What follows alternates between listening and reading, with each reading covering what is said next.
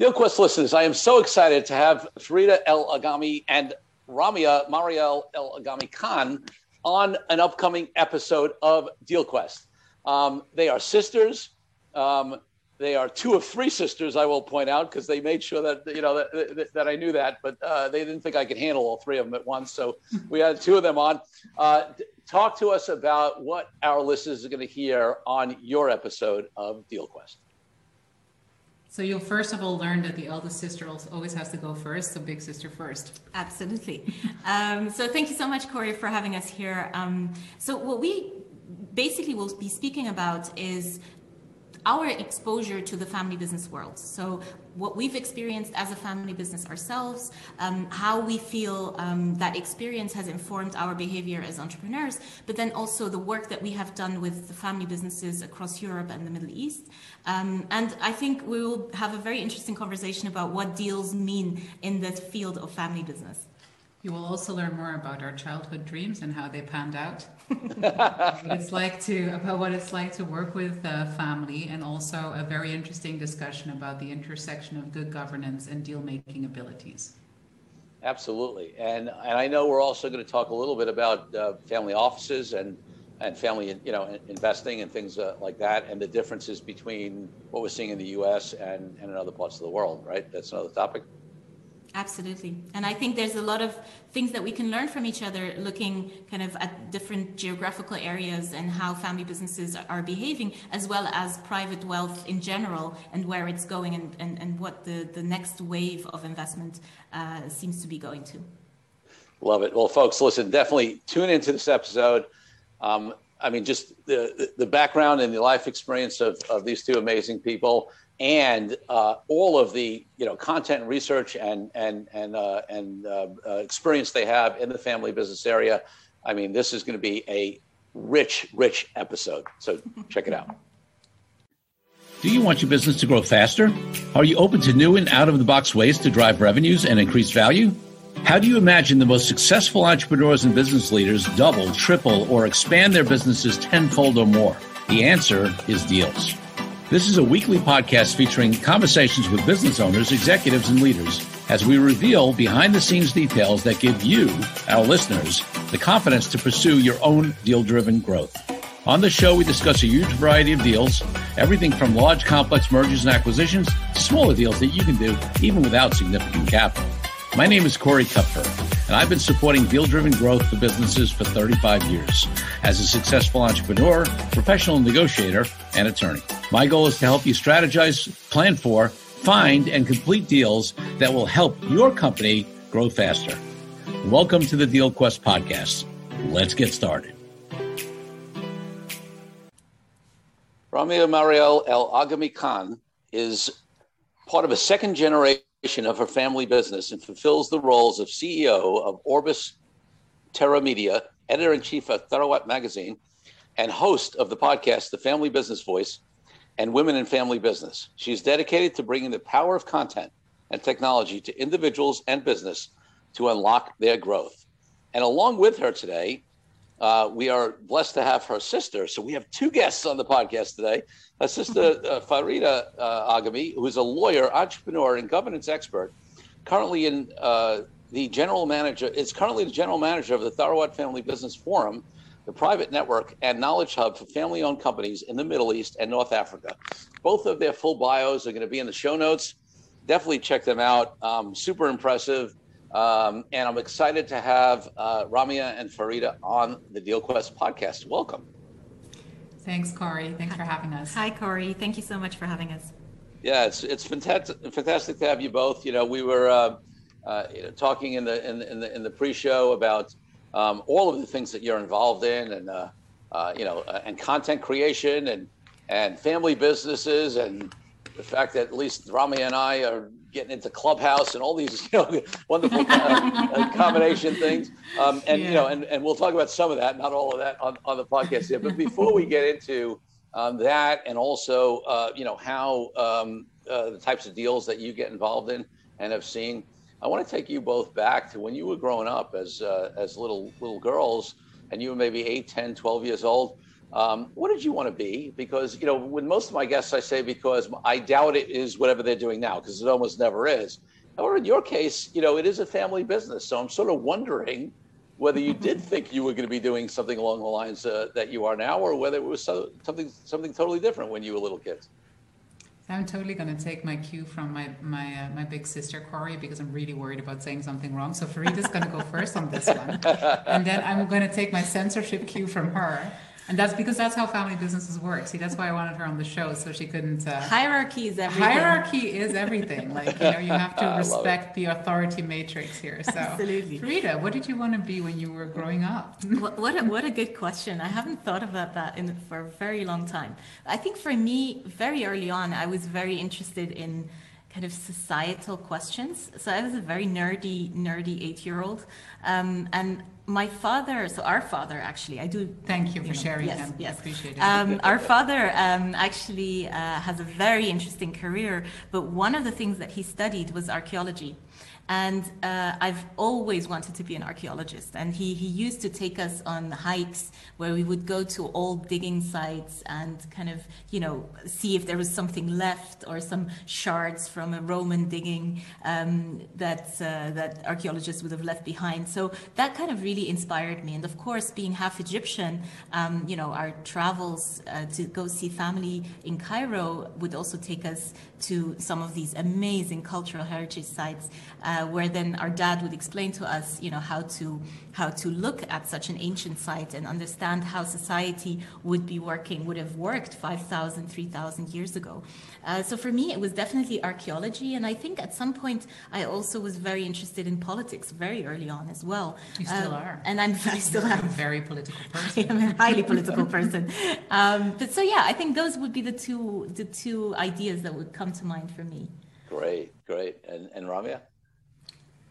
You sound so like you're an 8-year-old who had it super together. I probably had it more together than today, to be honest. I think I was true that. I wish I could go back to that level of clarity. Actually, I love it. Absolutely. So no, I mean seriously though, I think that I'm probably so we're three sisters, right, in the family business. To be clear, we just couldn't squeeze in another guest on your podcast. Probably we felt that would be a bit much. The three of us, it's kind of overwhelming. So there's only two, but we're three sisters, and I think of the three of us, I probably was the one who kind of always imagined working with Dad somehow. I think it was because I used to miss him a lot when he used to travel a lot when we were kids, and I just always imagined that if I could just carry one of those suitcases, even if it were empty, and put a big calculator inside, I could go with him. And I think it was like, for me, later on I realized that probably was like sort of the entrepreneurial gene that was there from the start. I think I was never meant to do anything else but to build businesses and sort of like be an entrepreneur. I love it so much. But yeah, so I think like just that idea of like kind of working with Dad or going on these travels with Dad was a very predominant motivation. And I think, we opened several businesses as kids as well. So yes. My younger sister and I were very active 8-year-olds. Like we had travel agencies. There was a detective agency. Yeah. A detective agency. I love it. It was a very busy childhood, Corey. There was a lot of productivity going Several on. shops. Even then, we could have actually known that this was going to turn into a family business in the end. Like all of that productivity. So this first segment should tell people a lot about our characters. Actually, the sister has it together, and then the other one has no idea what she's gonna do. So yeah, cool. Next question, Corey. I love it. I love it. And just to give people some context, because you mentioned that you're half Egyptian. I know the other half is Dutch, right? And then and now you currently split time between the UAE and Switzerland. So give people a little geographic grounding and where you grew up and your background and where you are now and that kind of stuff. Well, you pretty much said it all. So our father is Egyptian from Cairo, and our mother is from close to Amsterdam in the Netherlands. They met in France, and then they went to live in Switzerland. So we were actually, all three of us were born and brought up in Switzerland, and not in one of the fancy places like Zurich or Geneva, but really in proper rural Switzerland. And so Switzerland is really kind of our home. This is where we we belong to a certain extent. But then, of course, when you have these international roots, the world is your oyster to a certain extent. So we all three studied in the UK at some point during our studies. Then in 2008, we started living partially in the UAE and started building two of our companies there, between there and Switzerland. And then, of course, Ramya got married, and her husband is from Pakistan. Absolute so that betrayal. we needed to add some Asian there wasn't influence. Not enough diversity. Corey, we just decided that my future children, we want to confuse them so much. It's going to be fun watching them having massive identity crises. I think this was just the goal for our own entertainment. Confuse this is all the future planned. Children. Exactly. I got it. So they should be planning the therapy budget now, right? Exactly. That's the trust fund that we established. This is why we build wealth, actually, in anticipation of this issue. Yeah. So, I love it.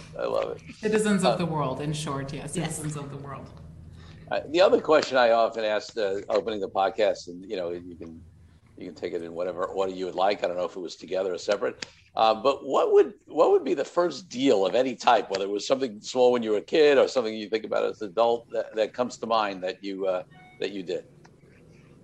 That's an interesting question. I think for me, it probably would be when I was in the law firm. So I did my bar exam in Switzerland and practiced law in Switzerland for a while. And I think, Switzerland is an interesting country, Corey. We are, in a funny way, we are very entrepreneurial. I mean, we have a very strong middle class. Many of those people are either self-employed or, have their own businesses. So it's a very much an SME-focused country. But would I say it's a deal-friendly country? Probably not less than really. The US. Yeah. So in terms of, the way I would imagine that the word deal provokes something in a listener from the US, it's going to be very different for someone in Switzerland. So growing up, our father was a very traditional entrepreneur, building his own business, in a quite a conservative industry as well. So there were no deals, I would say, per se, in our close family environment. So for me, the first exposure would have been when I started helping clients in several areas. But one of them would actually, funnily enough, was a family business here in the capital that was trying actually to get out of a deal. So that was my first experience with a deal. Yeah. So it was a family business. They were third generation. Very interesting. One of the uncles had kind of set up a deal with a Russian company. And then his nephew kind of came in literally at 5 to 12, saw the details of the deal and had to do anything he could to stop this, because it clearly was a very bad deal. So that's when we as lawyers got involved and tried to support his narrative in terms of trying to warn the uncle that this was going to go really, really south. I've never actually thought of that before, like for you. So Corey, just so you know, your pity for me reaches its climax. Like both my sisters are attorneys, okay? Like just so you know, I'm in the middle. Oh, wow. And it's really it's a scary, scary place to be. And no, but actually I've never thought of it that way until you mentioned that. But it's so interesting because for you guys, deals are actually always associated with business, isn't it? Because it's from deals, there's so much business that comes in for lawyers, right? I never even realized the connection, but it's true, of course. It's so, that's massive. Because you almost always, at some point, you need legal support to a certain extent, right? So most probably, yeah. Interesting. Love it. Yeah. And anything come to mind for you, Ramya? Oh, I think I've informally been making deals all my life. I think when you're an entrepreneur, I think it's kind of part of the package, isn't it? Because you start with nothing, so everything is a barter, a negotiation, and reaching agreements and making deals. And initially, those deals, it's really interesting. I feel like in the beginning of a company, when you start building a company, you usually end up bartering and making deals based on skills exchange. Yes. And then they sort of they grow in size and significance when there's the monetization side of it that comes into it. So I think like, honestly, like the moment, I guess like you could say that the moment you decide to build a business or decide to run a business, you make a deal with yourself that it's part of your day to day really. And I would say like, it's been interesting for us because our work allows us. So I've interviewed hundreds of family businesses. Like Frida is the GM of probably like the largest network of family businesses in the Middle East today, and we get so much exchange and so many discussions with other family firms, and I feel like it's so interesting to see how the family business as a construct is actually, you know, it's a constant negotiation internally and externally, right? Yes. And family businesses are known to be super embedded into their regional context. Like, you know, they're usually people who carry large, like really, really strong reputations, are very attractive, are magnetic almost for deal makers to find. Like people always want to make deals with family businesses because they're very attractive deal counterparts, because usually they're stable, they think long term, like, you know, there's that sense of, oh, if the family is involved, like, you know, there's skin in the game. So I think that, you know, we informally talk about this all the time, don't we? Like, okay, you got a deal pushed your way, what do you think? Should we share the risk? Should we go in together and stuff like that? So amongst family businesses, I think this is a fairly frequent discussion, actually, if you think about it. Yeah, no question about it. And listen, I look at the family business itself as a deal because business partnerships, right? And you know, multi-owner companies, whether they're family or not, you know, there's a deal that needs to be made amongst owners, right? Even within a company. So you know, that's a fundamental deal. I want to hit on just a couple of what I look at as you know, at least in my experiences, as sort of myths of family business, so we can get, you know, if anybody is sitting there with some things in their heads, I want to clear them a little bit, and then I want to get, you know, more specifically into some of the conversations of deals as they relate to, you know, family businesses and otherwise. So first of all, you know, you have used the word entrepreneur and termed yourself, you know, an entrepreneur within a family business, but some people who don't know it well, they question that. You know, I for many years was a member of Entrepreneurs Organization, president of New York chapter. I taken a couple of years off, but I'm probably going to come back. And, you know, it's an international organization with chapters all over the world. And one of the differences that we see is most of the members in the U.S. are first generation entrepreneurs, or if their parents were entrepreneurs, they're not in the family business. They're, you know, whereas in, for example, the Middle East, in a lot of Asia, Southeast Asia, even a lot of Latin and South America, you know, a lot of actually other parts of the world, many of the members are second, third generation family businesses. And there was always this question about, oh, are they entrepreneurs, right? Because, you know, and I happen to know many of them and know that in my mind, they are definitely entrepreneurs, because it's not like they're in many cases. I mean, sometimes they are, but in most cases, I don't see them just coming in to a well-established business and being a manager and just operating that business as it existed, as it existed. You know, when their parents. Let the trauma counseling begin. Right. So you want to speak to that, because I think that's a myth that, you know, sort of second or third generation family folks, you know, are not entrepreneurs. You know, but you tell me, you know, your experience. Obviously, you know, you swim in this world, you know, every day. I don't know, maybe we should make that distinction. I think there's a real technical distinction between talking about a family business, family enterprise, and an enterprising family. I mean, I think for both Fareed and I, it is inextricably linked. When you talk about entrepreneurship and family business, I mean, entrepreneurship is not only the origin of any family business, but it's also usually the force that propels it forward. Like, you know, every generation, there's this saying that like every generation should treat its family business, however well established, as a startup, and basically really, you know, like question everything, like, you know, rejuvenate, etc., and like put that energy in. Not that every generation needs a founder, but there's something to be said about that. Now, in our particular case, I think we really qualify as what you'd call sort of an enterprising family, because we've gone beyond sort of like just working in one business, right? Like, we're not just like that one business that has our name above the door, that one factory, but we've gone into several different companies, building several different companies, all within the family ownership. It's all governed by the same family. But that's why we're absolutely never afraid to use the word entrepreneurship, because we understand that any endeavor starts with that impulse of the entrepreneur. Now, the beauty of, I think, being part of an enterprising family as opposed to really being solo is that there's the heritage in the sense like, there's the history, and you learn from the history of the past of the previous generations. And you have honestly, you just have like the moral and emotional support of the family around you, and you have the rest of the family involved, right? Like, what would you say? Let me go out on a limb here. I would even say that family business is an extreme version of entrepreneurship. It's like the extreme sport of entrepreneurship to a certain extent, and I'll explain why.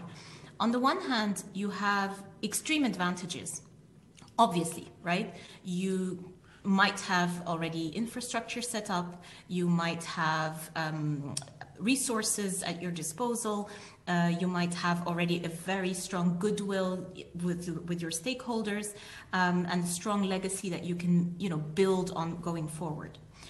But then you also have the downsides, right? That legacy can weigh enormously. It can be like, one of my friends, a third generation family business member, once said, sometimes I feel like I inherited a backpack full of stones, and I'm trying to drag that around with me, being very aware that I cannot get rid of one of the stones because they're all part of my legacy. And so and then you have the reality of, for example, people always referring to your predecessor as the one person that made it, and the one person that was, exactly, the ghosts around the table. There's a huge field in family business that talks about, what legacy does to a person taking over an existing business. And yet both the positives and the negatives taken into account, you are an entrepreneur, because what you're essentially doing, you have to look at your resources and you have to apply, risk behavior in order to achieve growth. And I think ultimately the behavior is exactly the same. It just comes with a very different context. And that's why sometimes I do say that it's the bungee jumping of entrepreneurship, because it is a bit more extreme, even though entrepreneurship by itself as a normal concept is already difficult enough. But it adds a dimension that is emotional, that is unexpected. And, talking about deals, Corey, every single morning you enter your family business, it's a emotional negotiation with your family members. Yes. However good, however strong your relationship with each other, you are constantly negotiating. You are constantly adjusting behavior. You are constantly, trying to figure out how to, marry the aspect of you having bonds that go beyond the workplace, but also having to display professional behavior and having the opportunity to, for example, a big topic here is accountability. How can I tell my sister that I adore, that, we've been through so much together? How can I tell her that, she's accountable for something and point to her that perhaps she has not performed? This is like not, I'm not hinting at anything. Are you trying to say something in front of Corey? Can this wait until tomorrow's briefing, please? Well, there you go. Point in case, Corey. Point in case. Is it a hypothetical, or are we having an intervention? Yeah, like this is, she's no like comment. passive aggressively pointing fingers here. Like I will bring this up in the family council tomorrow, just so you know. So, but I think it's such an interesting point you're raising. I do think like it's like how people say, like, when you want to be successful in business, you have to leave your ego at the door. And in family business, that's true. Plus, you have to leave your childhood preconceptions at the door as well. There's a lot actually that you have to leave at the door. The door frame is like full of stuff that you have to leave there. And I think that's and that's a deal with yourself basically that you have to reach. But also, because the role, I'd love to hear also, Corey, like, for me, like one of the big topics that I like to connect with anything we think about is ego. And I think in deal making, that's also such a big thing, isn't it? And it's also a really big thing in family business. And I always feel like ego plays such a big role in both these areas and how successful we can be. Right, like if that element is sort of in check and has its right place, then both these things become much more successful. Yeah. In fact, it's interesting. I talk a lot about ego in my Authentic Negotiating book, and on how it's one of the top 5 reasons that negotiations fail. is when ego gets involved. So I definitely believe that, and it's interesting because everything you've talked about, and you mentioned some things. You talked about family council.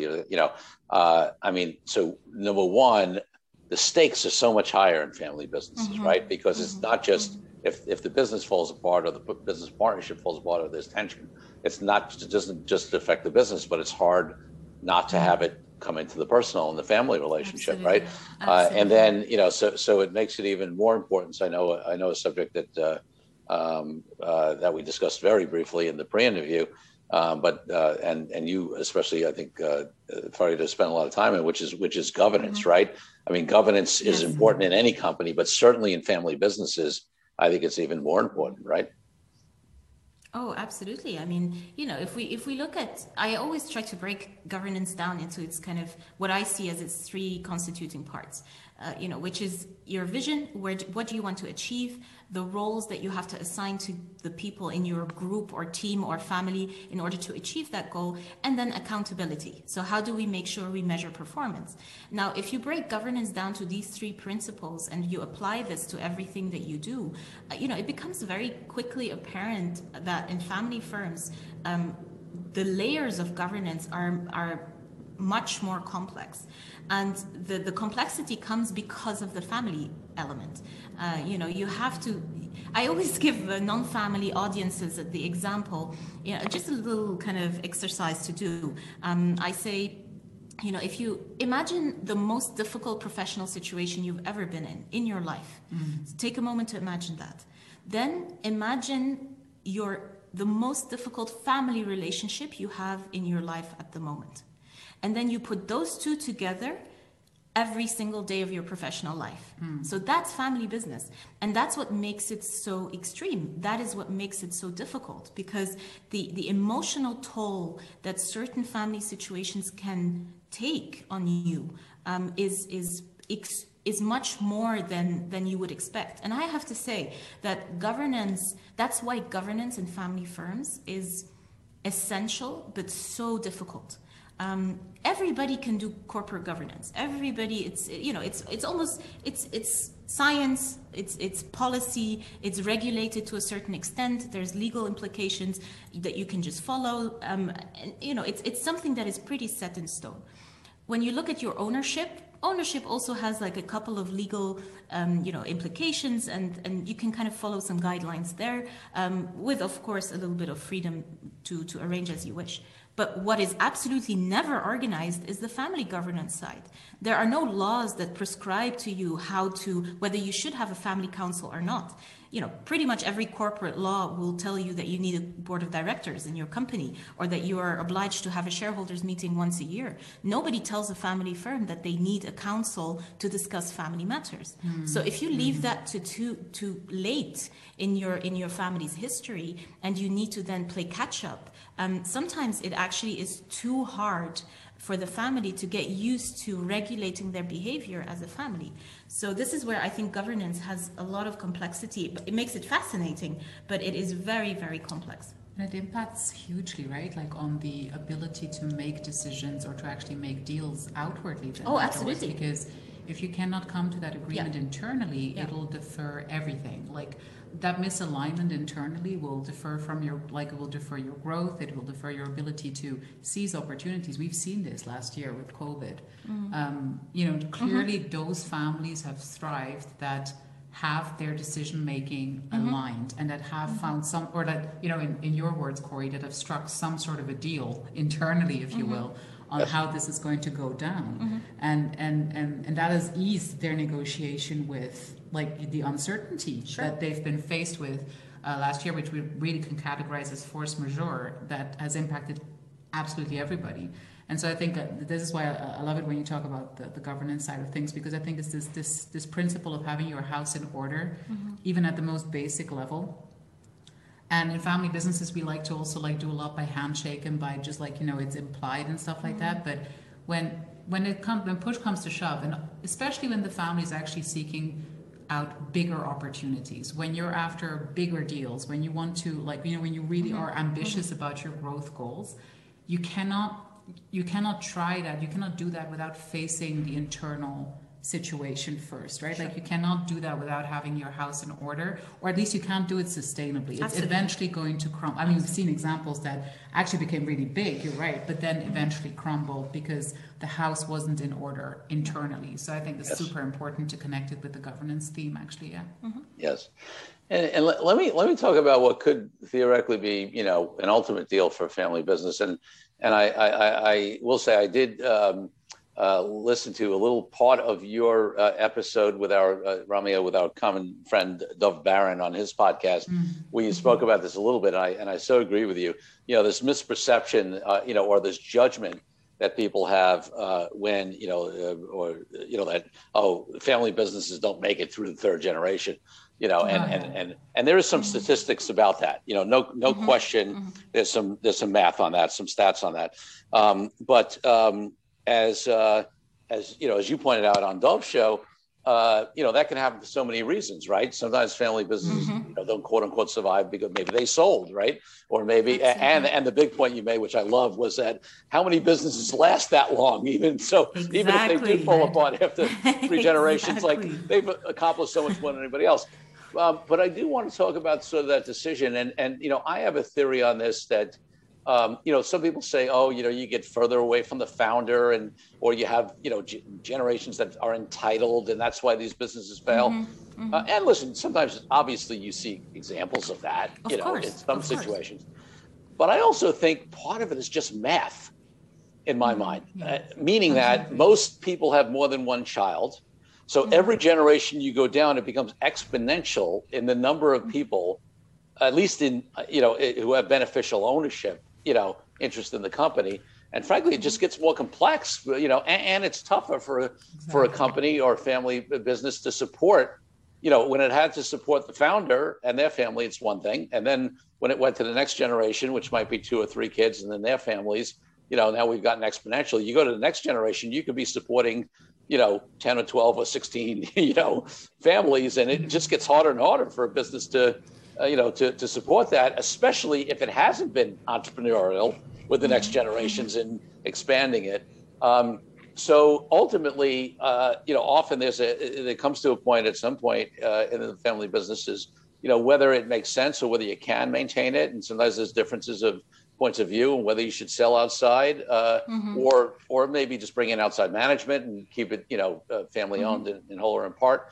Can you talk a little bit about, because you deal with, you know, you've personal family business experience, but you also have interviewed and deal with hundreds of family businesses. What has your experience been in sort of the evaluation of that ultimate potential deal on whether you keep the business in the family or whether you sell it or bring in outside capital or even just outside management?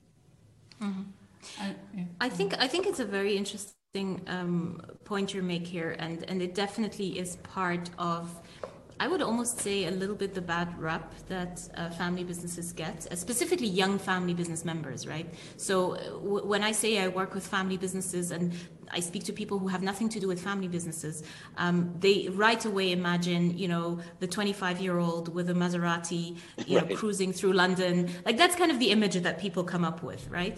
Now, I'm not saying that those don't exist, and I'm not saying that that is not something that, you know, is part of a reality, but I mean, I don't have statistics, but I would say the large majority of next generation members, even from, you know, leading large corporations, actually are very aware of the responsibility that they have. Yes. They are extremely aware that it's, as I said before, the backpack full of stones, and you know, however glamorous their life might look from the outside, there is a very clear responsibility that comes their way. Now, one thing that we always talk about in our association, which I think, you know, in Europe is done a bit better, but not very much in the Middle East, is the difference between, you know, succession planning for the management, for executives, for the entrepreneur, right? The person who has the entrepreneurial acumen, which also, in my opinion, is quite a matter of luck, whether each generation has that one or two or three or four people who have that acumen, that can, you know, have the skill set to guide this family business forward. So the difference between the successor in the executive role versus the successors on the ownership role. And I think there is a lot of work that needs to be done to clarify for people that you might not necessarily be an entrepreneur by nature, and that is okay. Even if you are born into an entrepreneurial family, nobody can, basically blame you for not being entrepreneurial. That is not something you can influence. There's nature versus nurture. There's this whole study of where does entrepreneurial behavior start. But I think you cannot blame an individual for perhaps not having the inclination to be an entrepreneur. But what you can do is explain to that person that, you have been given this responsibility. You probably have benefited from being part of a family that has a well-run or a successful business. Now, as a family, we are going to do everything we can to shape you into a responsible, good owner. And that doesn't have to be a full-time job, but it will always mean that as long as you want to benefit from this organization, you will have to give a certain input, a certain type of input. That input needs to have a quality. And what we are trying to advocate is that we make a very big distinction between ownership succession and executive succession or management succession. Yes. And, if we do that properly, there are roles for everybody. I am of the opinion that you can educate pretty much anyone to become a good owner, because it is a role that has beautiful facets. It's a role that can be extremely creative. It's a role that can be supportive, that can be, even inspiring. And you can even, if you have entrepreneurial inclinations, you can even, use those. But there has to be a very big distinction, specifically the moment you shift from the first to the second generation. Because typically this is where, and I always try to explain to people who are in the succession moment, specifically from the single entrepreneur to their next generation, to the second generation. You have to imagine that one person has fulfilled between 5 to 10 different roles for this organization to thrive, right? They are the salesperson, they are the creative person, they are the people person, they are the leader, the visionary. It is very unlikely that you will have someone who can take over those 10 roles embodied in one person, right? Yes. That is very unlikely. So as a founder, you need to be aware that there will be not one person who can probably take it over, so that you have to establish through governance a system whereby some of those aspects that you have taken over or that you have naturally, created for yourself, being taken over by a system. And then the next generation can come in with their own unique skill sets, which they inherently have, and then start using those to create a new value for the company. So this is a little bit how I see that challenge that you described. Yeah, thank you. I think that's great insight. Let's take a break from the show for a minute so I can invite you to a new way to determine your deal readiness. I created a fast and easy assessment that will determine exactly how deal ready you are. Once you complete the assessment, I use your responses to identify the obstacles that are holding you back from being a deal-driven growth genius. It's as easy as heading to CoreyKupfer.com/assessment. That's CoreyKupfer.com/assessment and filling out a few multiple choice questions. I'll be checking in after the episode to see what your results are. Now back to the show. I want to shift us to another area of deals that we see with families, and that is, as I've mentioned to you, and as my audience knows, I have this sort of niche where I do a lot of work with people in financial services, wealth management, and that includes family offices, which becoming more prevalent here in the U.S. and are certainly prevalent around the world. And in those family offices, sometimes what those offices are doing is investing in other people's companies, right? Not just in the family, business.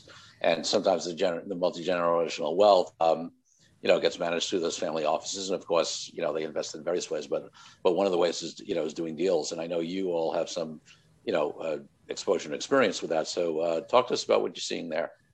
Mm-hmm. Should I take it?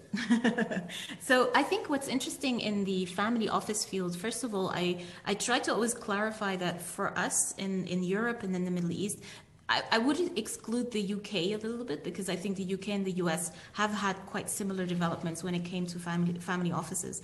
But, the family office concept is very Anglo-Saxon, and I think it arrived a little bit later to continental Europe and is actually just arriving, I would say, over the past 10, decades probably in the Middle East. So it's interesting for us, from an academic perspective, to observe how that model of a, private wealth management structure is now starting to be implemented around the world, and it has kind of quite different. It starts looking very different, and I like that, because I think the early family offices outside of the US really try to replicate the typical US model, which is first generation entrepreneur, exponential growth, exit probably still within the first generation, perhaps at the latest second generation, and then the management of those assets long term.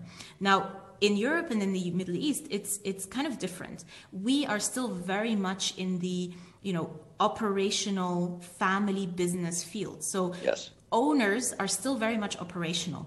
Now, what we see, however, is that there definitely is this tendency that operating owners, whilst they still are executives in their companies, are starting to establish family offices.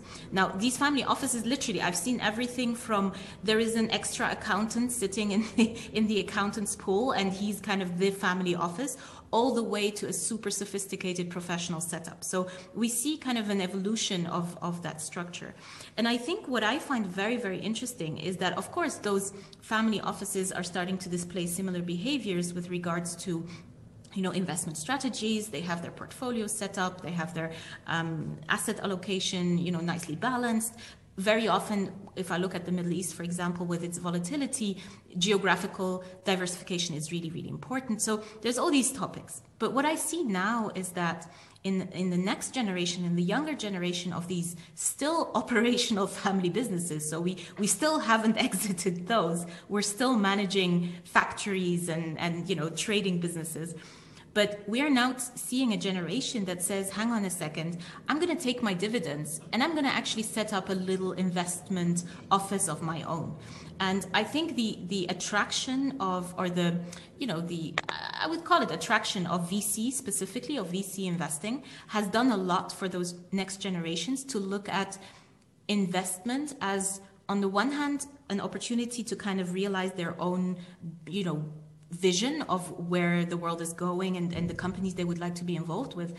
But now we also see a sort of corporate VC behavior where family businesses are starting to realize our innovation pace is too slow. So how I'm going to innovate is through direct investments in startups. So these are two developments that are fairly recent.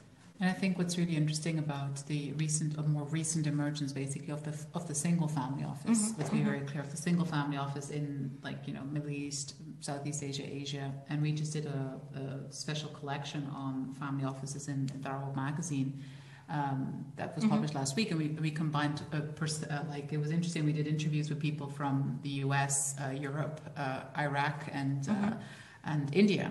And so it was really interesting to see everyone's take on this. And one of the most interesting interviews we did was actually with Jay Rupani from India, who explained also about the mindset shift from a family business or an enterprising family towards decision making in the family office, right? So what you have to learn, that distinction between when you are making business operational decisions and when you are making wealth management decisions, right? Such a big shift, and he was being it was a lovely interview. I really recommend everyone read it, because he's being so candid about how as an entrepreneur, you come in with those expectations. You're used to just getting on with things and just doing these things, and wealth management is such a different activity. And I think and the types of deals that are open to you via the family office are very different than the types of deals that are open to you via an operating business. Of course. So I think there's a huge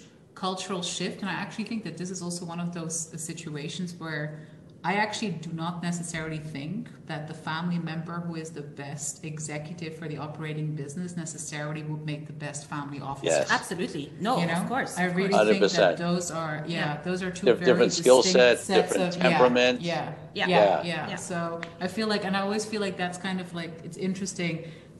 Creating a family office, interestingly, also like really opens up a whole, as you said, involving the next generation. It opens up a whole host of new potential roles for family members, which I think is amazing, right? Like, because, family offices are also known to be like usually a lot of families' first foray into structured philanthropy, which a lot of next gens are super excited about, right? Like, yes. And they would never operate in whatever business is still operating, basically. They would never be interested in that industry, but they love what they can do via the family office. And just to your point before as well, Corey, I just wanted to mention that because we all know I went on a rant on Dov's podcast. Actually, two. Like, he's just mentioning one. He's being nice about it. So, and Dov lets me rant, which is why I love him so much. So basically, so I went on this rant about the longevity discussion as well. And I think it's actually interesting because for me it links very much with the family office, right? Mm-hmm. Like, so. It's just the fact that a lot of people have this misconception that the longer a family business exists and is established, that somehow they automatically become stronger, things should be becoming easier. But as Frida explained, you have to understand how many factors change on average around the business just in the scope of 10 years. That's not even half a generation. Yes. That's why so many businesses fail after 10 years, right? Like most of them fail after, most of them don't even make it out of the startup phase, let alone last like 60, 70 years. I think the reason why family businesses get a bad rap actually for that, like get judged more for like, failing, and then the next gen gets sort of like, blamed, and that whole entitlement discussion, whether true or not, comes forth, is actually because the outside world really loves the family business, and actually the outside world, sort of society, really loves family wealth and family businesses because it inspires them. There's a sense of stability. But they also love family drama. They also love family drama. There's a telenovela aspect of it is so much drama. I mean, our family's like you walk into a soap opera every day. That's fantastic. Or we should sell the rights to it. It's fantastic. But I think I just think it's very, like, I'm very, very passionate about this because you cannot romanticize this, right? Like, it's business. We also don't walk around constantly thinking of ourselves as family offices or family businesses. We're entrepreneurs, we're wealth managers, we are what we are, we do our work. But I think what's important to understand is, especially in this current context, I feel like I'm a big advocate of telling every family that we encounter, and they tell us as well, look, especially in these circumstances that we're facing right now, like, where a lot of things will change and have changed absolutely forever. You should feel comfortable to make the choices that you need to make without feeling that this is failure, or without feeling that this is like, you letting previous generations down, because that's nonsense. Every generation needs to make the best possible decisions within the context that is given it. Sure. Yes. You know what I memean? Like, and I think that's a super important message to send out there, because this nostalgia ultimately leads to the family being ruined entirely, even though maybe, as Corey, probably making a better, like, there could be a better deal out there than waiting for total ruin because you couldn't you couldn't figure it out, basically. So that's what I'm very passionate about putting out there. No question. And listen, think about, there's a few things that I paralleled, that you said, Ramya, that, you look at non-family businesses, right? First of all, people judge family businesses, but look at some of the top companies, and whether you want to talk about in the S&P index, public companies, whatever. I mean, many of them weren't around 25 years ago. Forget 3 generations ago, right? And people moving out. So even at that level, non-public companies, finance companies, whatever. I mean, you look at whatever, Apple, Google, Microsoft, Tesla, whatever. These are and the corresponding companies that whether it's who knows, U.S. Steel or whatever it is, who have moved out. So it's interesting. You don't hear that kind of judgment, for those kind of companies. That's number one. And then, the other thing is sort of, going back to the family office discussion. I'm interested in this international perspective because I think it's a great distinction that it is more common, although obviously not, 100% on either side, but more common in the U.S. for families when they have an exit, to then take that money and create a family office and invest that. Whereas, in a lot of other parts of the world, there's, the families are still operating. How does that affect what they're investing in? Because although it's not always the case, I find many family offices in the U.S. end up, because they have sold their business in a particular industry, that's the industry they know, and they will often invest in that industry or in adjacent businesses to that industry because that's where their expertise is. But obviously, if you're still running an operating company, there are times when that would make sense to invest in adjacent or whatever, but also you're not going to invest in directly, or I shouldn't say that. Sometimes it makes sense, but very often there's at least considerations on whether you would invest in any kind of competitive company, right? So do you see these family offices in, the Middle East, in Europe, et cetera, UK, wherever it is, investing, looking to branch out and diversify much more? Or are they, investing in areas adjacent to their core businesses, or is it a mix? Well, it's very difficult to say. It's a very interesting question. I'm actually quite fascinated by this question. And it's something that I feel, specifically in the Middle East and even Europe, I feel we're missing a little bit of data. We're actually missing a lot of data, that really starts giving us a proper image of the investment behavior of family offices. I'm talking obviously of single family offices, or even, just individuals coming from family business backgrounds that are investing their private wealth, perhaps not even, instrumentalized or through a vehicle. So it's very interesting to see how, on the one hand, people seem to be extremely opportunistic. And, really looking at what's flying, where's the best deal of the moment. People are networking as well. And you have to see that in the Middle East, obviously, your network has always been, that was the main asset that you would have. Yes. It's a society that is extremely dependent on personal relationships, trust, long-term trust, right? So we transfer relationships across generations. So I think that's very important to understand. But now, obviously, with the fast-moving society that we have today, sometimes those traditional behavioral patterns cannot be applied anymore. So what we see in investment is a very opportunistic behavior. It's, I happen to have access to a deal. I happen to have access to an opportunity, and I'll just go for it because it just makes mathematical sense, right? The risk is fine. The returns are fine. This makes sense for me. Then you have the people who are a little bit more strategic, and you've basically mentioned it already. On the one hand, you have people who say, I need to diversify away from my core business. I need to make sure that I don't have my private assets exposed to the same cycles as my core business. And that's why I'm going into a completely different direction. So I would say that's one way of investing. The other way is the one that you've mentioned too, which is, I know, let's say, shipping.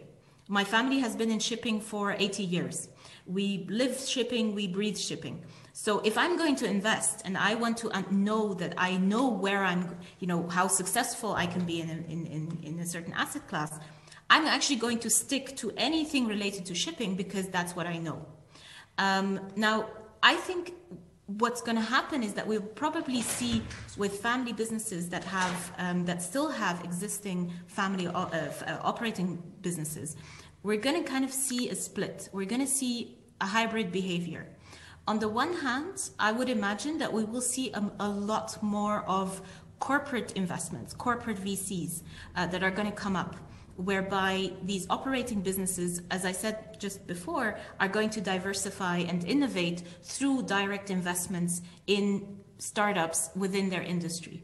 Yes. But then I would say that on the private side, on the family office side, I think that we are going to see more of a diversification, both, by the way, geographical and sector-wise. So it might also be that they say, okay, I'm not going to invest in shipping, for example, in Norway, because I'm a Norwegian family business. I've always been in shipping in Norway, but actually I'm going to invest in shipping in Africa, because it's geographically diversified. So I am going to not be exposed to the same risk patterns. So this is how I would kind of, in short, summarize the trends that I see. But I would love to see more research on this, because I think this is going to be extremely important going forward. And it is changing the entire business landscape and the entire landscape of, you know, how SMEs or small businesses and startups are able to thrive or not. So I think, especially in the Middle East, the allocation of private wealth is actually a huge driver for economic growth if it's done in a smart way.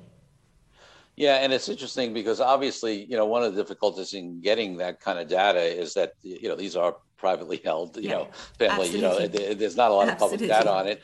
And, you know, although obviously folks like you have a huge reach into this, you know, what I find obviously is that some of these or many of these family offices are, you know, intentionally private, you know, in terms of what they're doing. So they, you know, they don't want to share information for various reasons. So yeah, it's hard to get data on it, but, you know, but at least anecdotally, it sounds like, yeah, I mean, we're seeing some of the same things.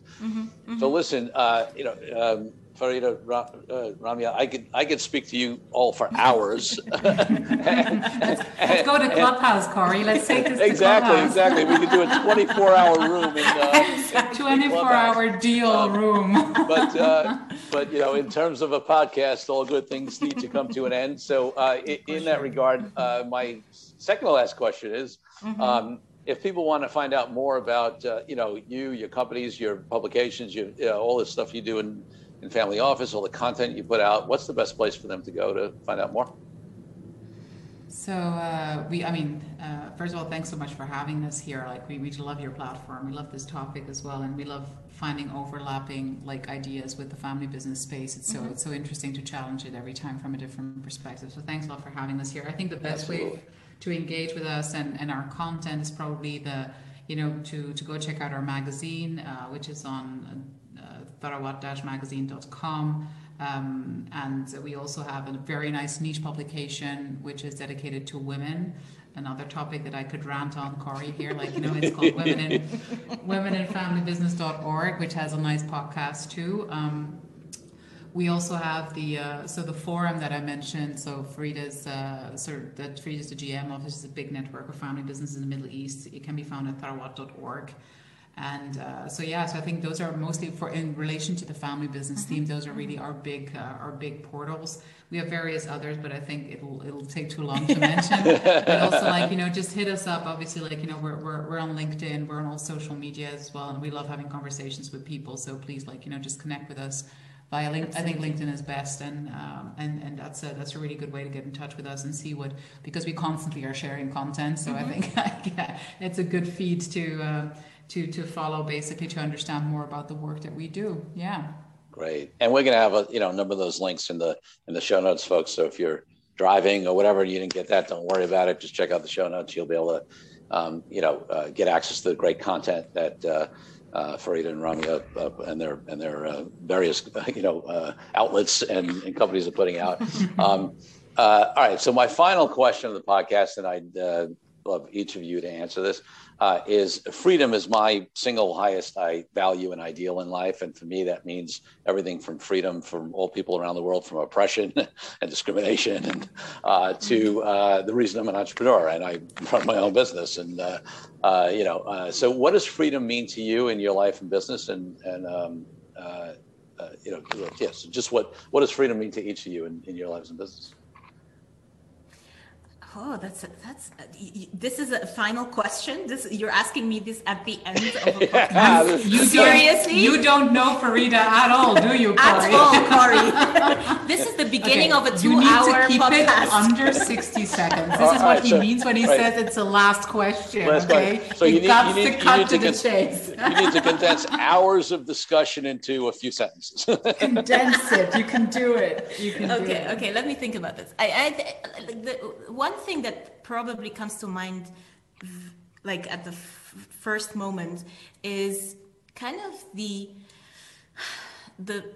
right or the possibility to seize opportunities. And I think that for me really represents pretty much the core of how I see freedom, because what that means is it means I have tools at my disposal. I have an environment that allows me to see opportunities.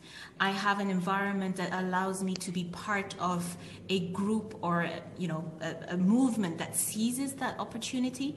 And, again, this is a 2-hour conversation at least, but there's a lot of detailed chain reactions that position me as an individual in the situation to be able to take an opportunity.